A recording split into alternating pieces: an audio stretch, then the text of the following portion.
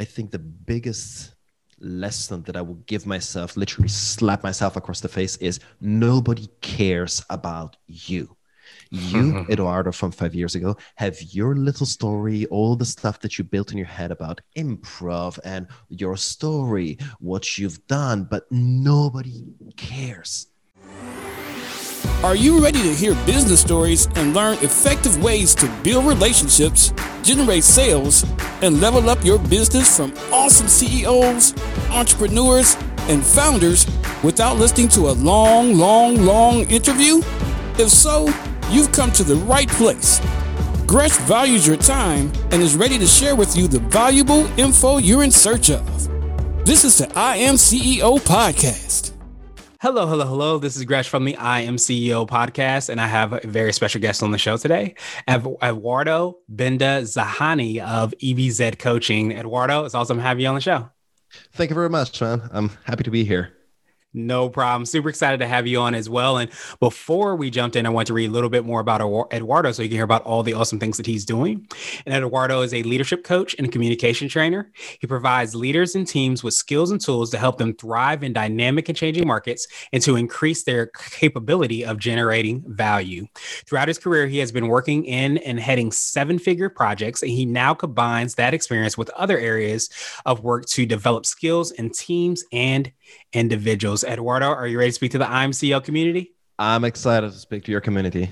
Awesome. Well, let's do it. So to kind of kick everything off, I wanted to hear a little bit more on how you got started. Could you take us through what I call your CEO story? We'll let you get started with all the awesome things you're working on. Well, it starts in a very uninteresting way.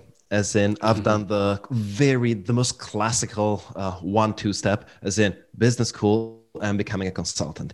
And it's kind of interesting that 7 years in, I was actually a public consultant working on renewable energy policy. So take very complex projects, very big ones. We're talking millions.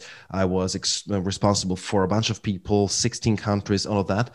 And despite that is what I wanted to do, despite the fact that I had studied my whole life to get to that point, I hated it. I really deeply hated the routine of my job and not seeing an impact. And that's the thing that killed me was not seeing an impact and realizing that I was not me as a person anymore. I was speaking to a computer the whole time and I just couldn't do it. And then that's when things started to change, because literally out of the blue, I started going like, right, I need to do something else. I'm not happy with this. Let's just start a hobby. And that hobby was improv comedy, which is a lot bigger in the States than it is in Europe, even though Berlin has got quite an amazing community. I started to notice that all the training that I had just goofing around on stage, simplifying, of course, was helping me out a lot, making me better in a different way than other consultants that were working with me, like take negotiation, take riffing off something that someone else had said, take speaking in public, take understanding better what the other person had to say. And that was the kind of seed of whatever I did. After, I would say, a couple of years, 3 years, I decided to quit my job and starting what I do right now. It started off badly, as in I had all this kind of dream in my head in terms of, right, I'm going to now teach improv comedy to companies and they're going to pay money for it.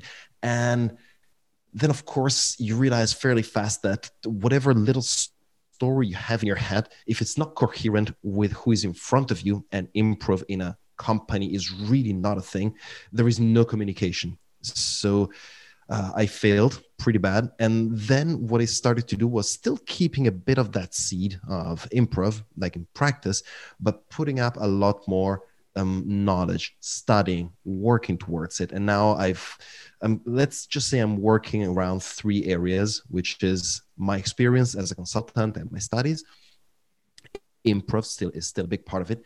And to that, I've added a huge amount of studies. I read academic papers like there's no tomorrow. I love communication, positive psychology. I love knowing what I can do to trigger something in a leader to make the person communicate better, help others grow, and so on. I hope I answered your question. I know I tend to spin out of topic when I start talking about the story. I love it. No, I absolutely love it too. You spun into, really phenomenal things. And it kind of, reminds me, I think I read something along the lines of like improv and how much is one of those, I don't know if you call it soft skills, so to speak, but it provides you that opportunity to really use things in so many different ways. And a lot of great things, sometimes it doesn't come from us having these grand ideas, but us pursuing certain interests, certain things that we think are, fascinating, and then just kind of snowballing from there. And kind of sounds like you had that exact same experience. Yeah, something like that. It starts with an idea, and then as long as you keep yourself loosely attached to that, but don't be, as long as you're not dogmatic about it, that's what I'm trying to say. If you allow yourself to evolve, to go somewhere else, then of course the idea evolves. It changes into something else, and it can turn into something beautiful, or it can turn into nothing. But at least it's nothing fairly fast. Yeah, exactly. Or we hope so. So that helps out a ton. So I know you had started touching on a little bit on how you serve the clients that you work with. Could you go little bit more into that and how and what you do as a coach and a trainer to help serve your clients? Well, pre-COVID or after COVID, or it's still a mix COVID? Of both. I mean, yes. It's got a bit of a mess. All right. Let's just start by looking at what my core is. I truly deeply believe that the core of leading, of working together, of enabling better teamwork is being able to communicate. So that's where I hit on the most.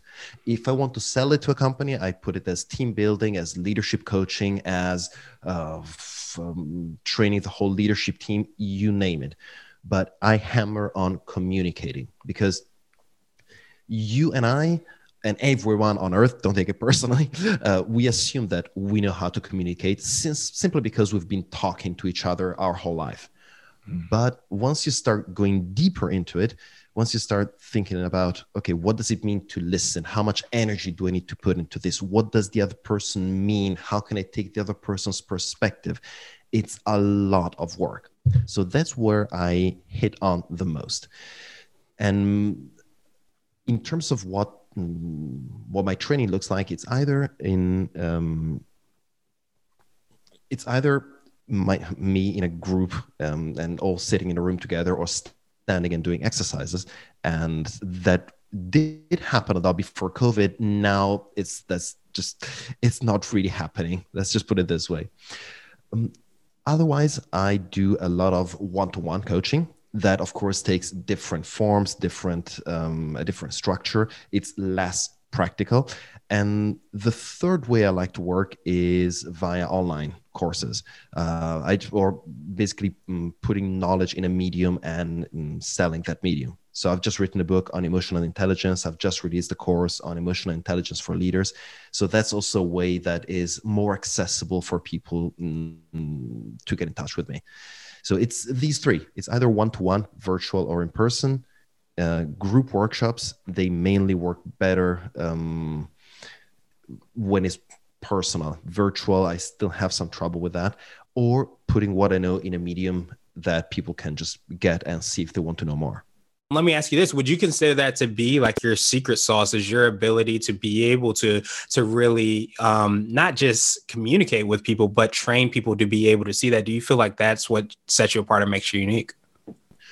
Yeah, possibly. It's usually I think about it about my secret sauce as my combination of what I said before, my experience, my improv training, and my research. But now that you say it, yeah, it does make a lot of sense, because one of the things that I noticed is whenever people step into a room with me, whenever I start talking, maybe they consider me a bit clownish, this kind of hamster on cocaine going around the room and saying things.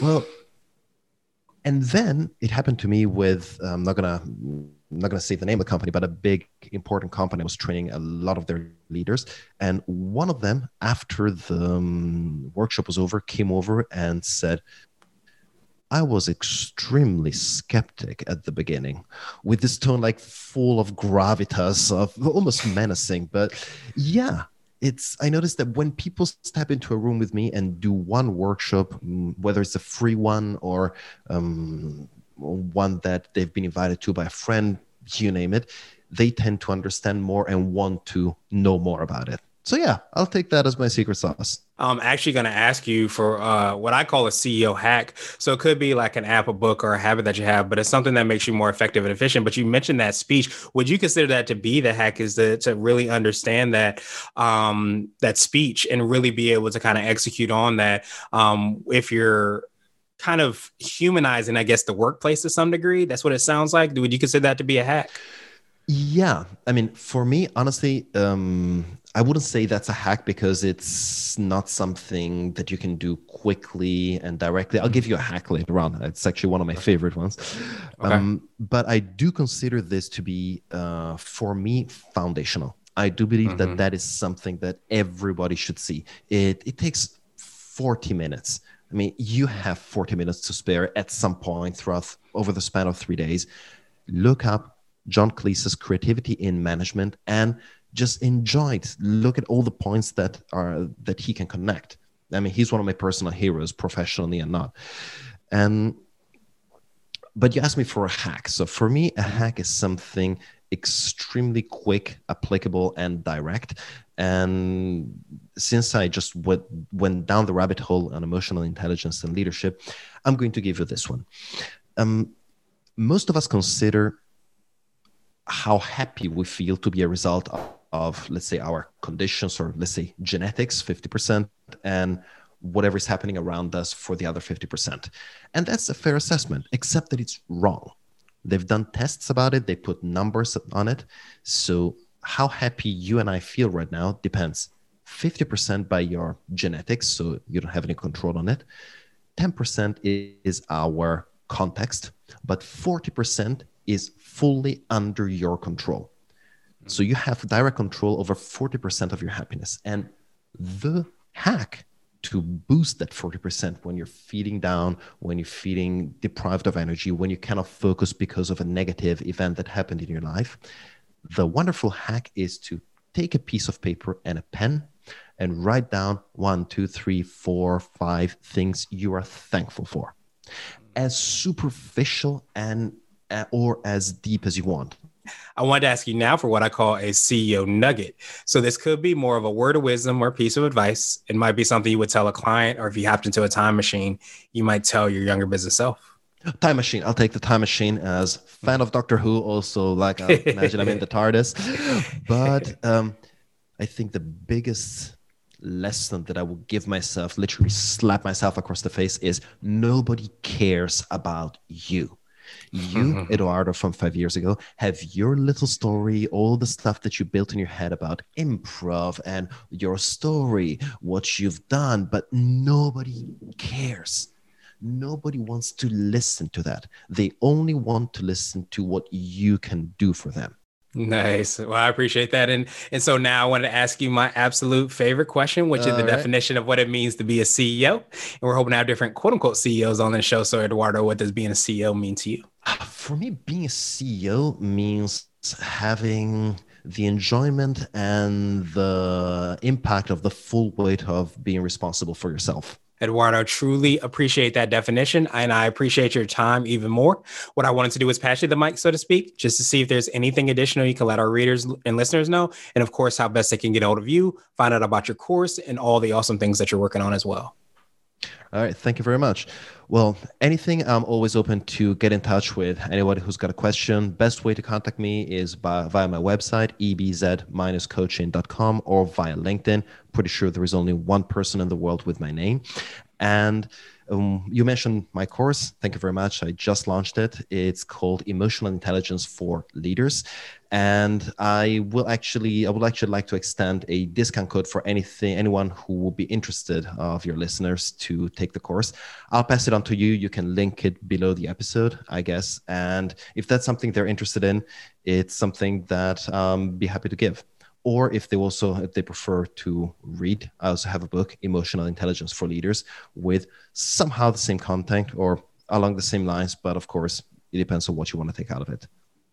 Yeah, absolutely. Well, we'll definitely, as you said, Eduardo, we'll have the links and information in the show notes for the book, your website and all, and then the course as well, too, along with that discount code. So I appreciate you for making that available. And thank you so much for, giving us so much wisdom and information about, how we can improve, and be better leaders and communicate a lot better in so many different aspects in our life and our business. So appreciate you, my friend. And I hope you have a phenomenal rest of the day. Thank you for listening to the I Am CEO podcast, powered by CB Nation and Blue 16 Media. Tune in next time and visit us at imceo.co. I Am CEO is not just a phrase, it's a community. Get your driven CEO gear at ceogear.co. This has been the I Am CEO podcast with Gresham Harkless Jr. Thank you for listening.